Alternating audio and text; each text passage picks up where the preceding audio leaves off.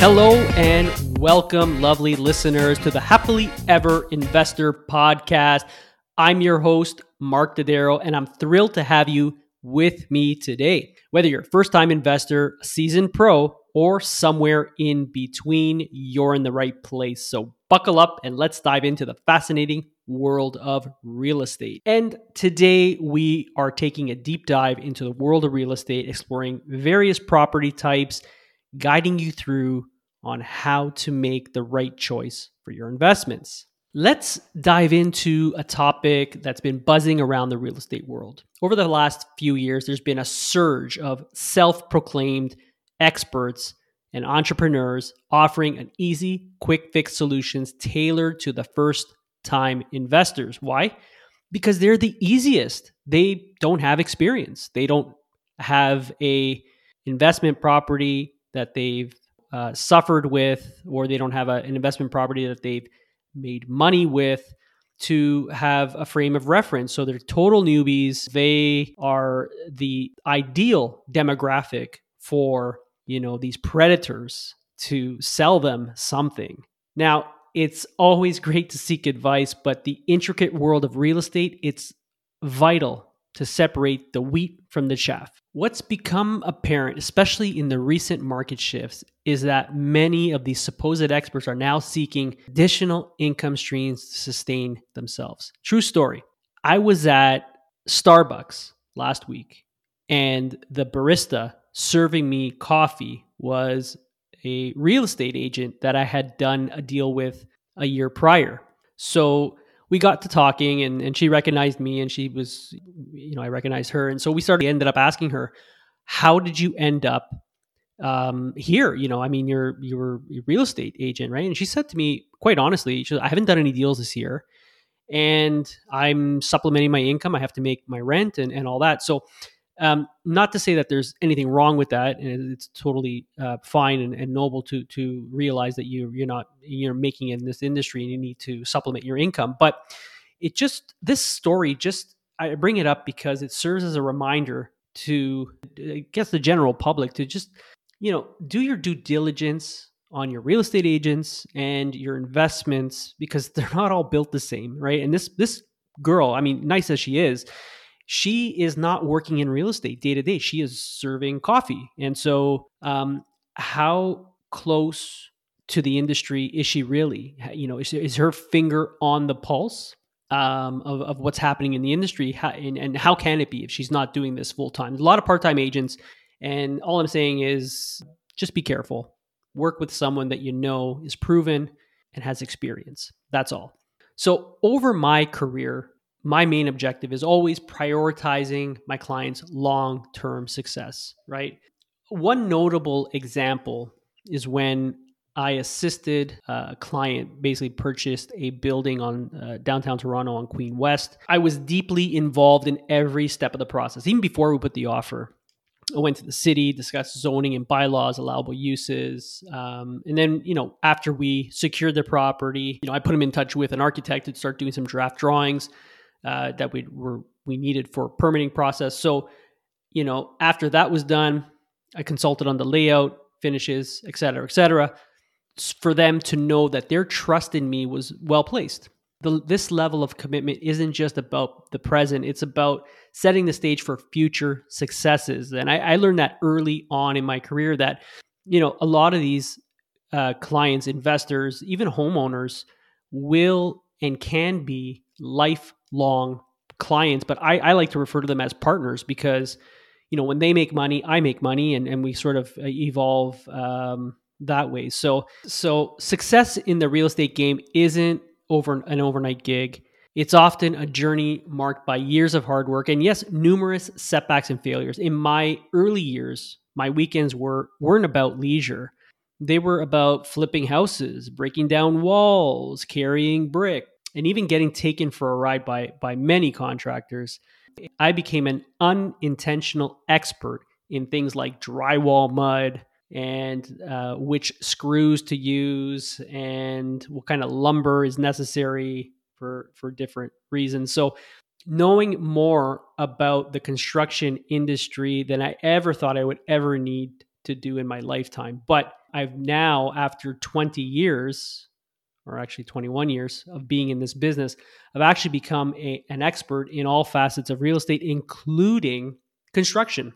Right? While my friends were just enjoying their weekends, I was deep in the trenches learning the ins and outs of real estate world. It might not have been the most glamorous way to spend my time, but those experiences and failures taught me invaluable lessons that have shaped my career. The road to success is often paved with many challenges, but it's those very challenges that mold us into the experts we become.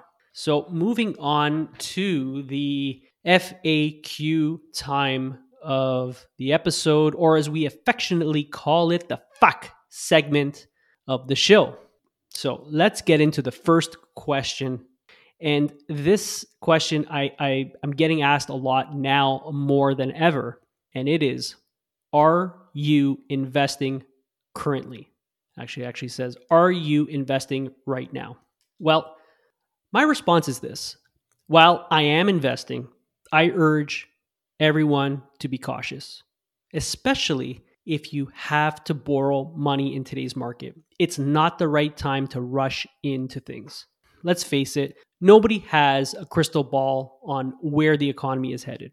There are those out there that, let's call them the real estate pumpers, okay, who are quick to declare the end of the slowdown. But I see through the hype. In this business, I firmly believe in putting my clients first. And for that reason, I digest a lot of social media content. And what I've realized is that most or 90% of the real estate agents out there are just regurgitating what someone else had posted. So the second something positive gets posted, it sort of takes on a life of its own.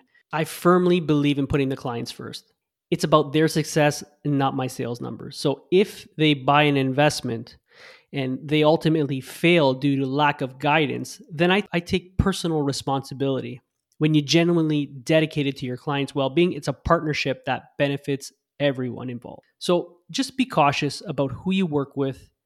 Choose someone that truly has your best interests at heart, not just their own financial gains or sales numbers. So, next question. Should anyone be buying today? Yes and no. Let me explain. Many individuals find themselves at a crossroads where their family is growing and in need of a suitable home. Now, let me clarify. There's a distinct difference between investors and end users. For end users, it's a lifestyle necessity. It's about advancing your quality of life, embracing the next chapter, and creating a nurturing environment for your family and all those, great things that come with it. So I would say if you need a house, buy a house, provided that the house that you find suits your needs and you can afford it. If you're looking for an investment property, I would say be cautious and patient. It usually pays off. When it comes to my investor clients, my advice, more often than not, is just to wait. Unless, of course, they stumble upon a deal that seems almost too good to be true. But in the current market climate, exercising patience can be a very powerful strategy. I would just be very cautious in this environment. And at least, for the rest of the year, then nothing's going to happen between now and New Year's and even first couple of weeks of January. So that's all I have to say about that, but I would just be cautious. Brings me to the third question. Where are the opportunities in today's market? Great question. So the current real estate landscape demands a different approach, especially with higher interest rates we're facing. In this environment, I would say putting down at least 50% cash is often the only way to ensure a sensible investment. So, and allowing, cash flow to be cash flow positive, right? But by the same token, being cash flow negative isn't always a deal breaker. If the shortfall is manageable, say a couple $100 a month, you could withstand that for a period of time, understanding that this situation is temporary and can make a viable investment in the long run. So, and this is temporary, by the way. Like this, what we're going through right now is temporary. All things come to an end, and this too shall pass. So, every market, no matter how challenging, offers its unique set of opportunities. Take condos, for example. Condos won't cash flow without a substantial 40 to 50% down payment at today's interest rates. Why? Well, first of all, the rent, although they have gone up, they won't cover the mortgage amount with, 5, 10, or even 20% down. Couple that with the fact that you have to pay a maintenance fee and your property taxes. So I have clients right now that are underwater anywhere from $700 a month to a couple $100 a month on the low end, and I would say $700-800 on the high end, and that's every month. So you can sustain that, you can keep pumping money into the property, but only for so long, and then they're going to come to a point where the rent has to go up, or the refinance has to happen, or you're selling the property at that point. So having said that, if you do have a significant down payment, fantastic opportunities may emerge towards the end of the year and into the new year, just after the holidays. So, and I have a bunch of investor clients that we are in talks now to pool some money and get some properties, because they are at a discount. And, with negotiating, we can actually get them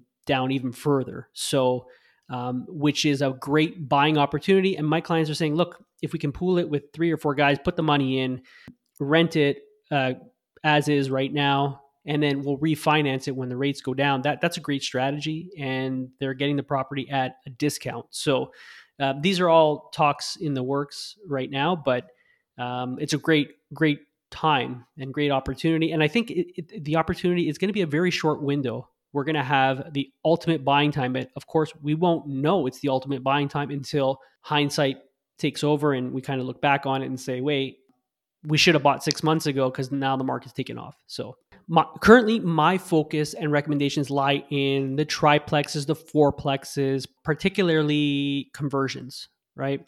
The rents for these units are high and they are on the rise. And if you're converting a single family home into a plex of some sort, you're likely doing some construction work and modernizing the units to maximize the rent potential. One intriguing aspect I've observed is people are willing to pay extra for a modern, updated living spaces in a city where even average clean basement apartments are fetching $2,000 plus per month. Having a renovated kitchen and bath in the same basement can command rents as high as $2,500 a month. So it's a testament to the power of a well-maintained modern property in today's market, right? And so I hope I've answered all of those questions. So switching gears now, I just want to talk a little bit about the economy and the economic factors that kind of dictate what's going to happen in the real estate market. The current economic landscaping is intriguing and dynamic, especially we're nearing the end of November 2023, holding steady around 3 to 4%. And the employment numbers are very robust. The streets are buzzing with activity. Just try pulling out of Yorkdale on a Saturday afternoon. You'll be stuck there for 30 minutes trying to get out of the parking lot. And people have jobs, good paying jobs at that, and they're not shy about spending their money. Restaurants, go try to book a restaurant in advance in the heart of the city. You're going to be booking this restaurant 2 or 3 weeks in advance to get a seat on a Saturday night. Restaurants are booked weeks in advance. I don't know. When I look around, and I've had this conversation with many colleagues, friends, everywhere you go, it is just busy. The streets are busy. The restaurants are busy. The malls are busy. People are shopping. I don't see a downturn. I just don't see it. And for that reason, I think people will continue paying the prices, and inflation will, like as they say, as the economists say, will be sticky. This boom does have its casualties, primarily hitting the low income earners who feel the pinch at the grocery stores, the gas pumps, and rising rental rates. It's a complex scenario where economic growth coexists with challenges for many. As for real estate, I always bring it back to real estate because that's what we're talking about and that's what we're all tuned in for. But I've been closely monitoring the situation. Prices have softened a bit. And my anticipation is that they'll continue to do so in certain pockets of the city. The interest rate hikes are bound to influence home prices. And we're starting to see that now as we get towards, the end of the year, the last month and a half. The notion that prices will remain elevated as they are seems improbable. I've been exploring opportunities even beyond our borders, like Florida, for example. The market there too is experiencing a significant shift post-COVID, with condos that used to sit on the market for months. Now they're selling within weeks. It's a market that is both exhilarating and unpredictable. Who knows what the rest of the year holds, but one thing's for sure, the real estate landscape is changing. And as always, adaptability is always key. So I want to end this podcast. I heard a quote. It's a very short, simple quote, but I love it. And it says, "The best investment on earth is earth." And that's by Louis Glickman. Well, there you have it, folks. Another episode of Happily Ever Investor Podcast is in the books. I hope you enjoyed it. And if you found value in what we discussed and want to dive deeper into the world of real estate investing, don't forget to hit the subscribe button on Apple, Spotify, or wherever you get your podcasts. Until next time, take care, keep those investment dreams alive, and let's catch up again soon. Happy investing.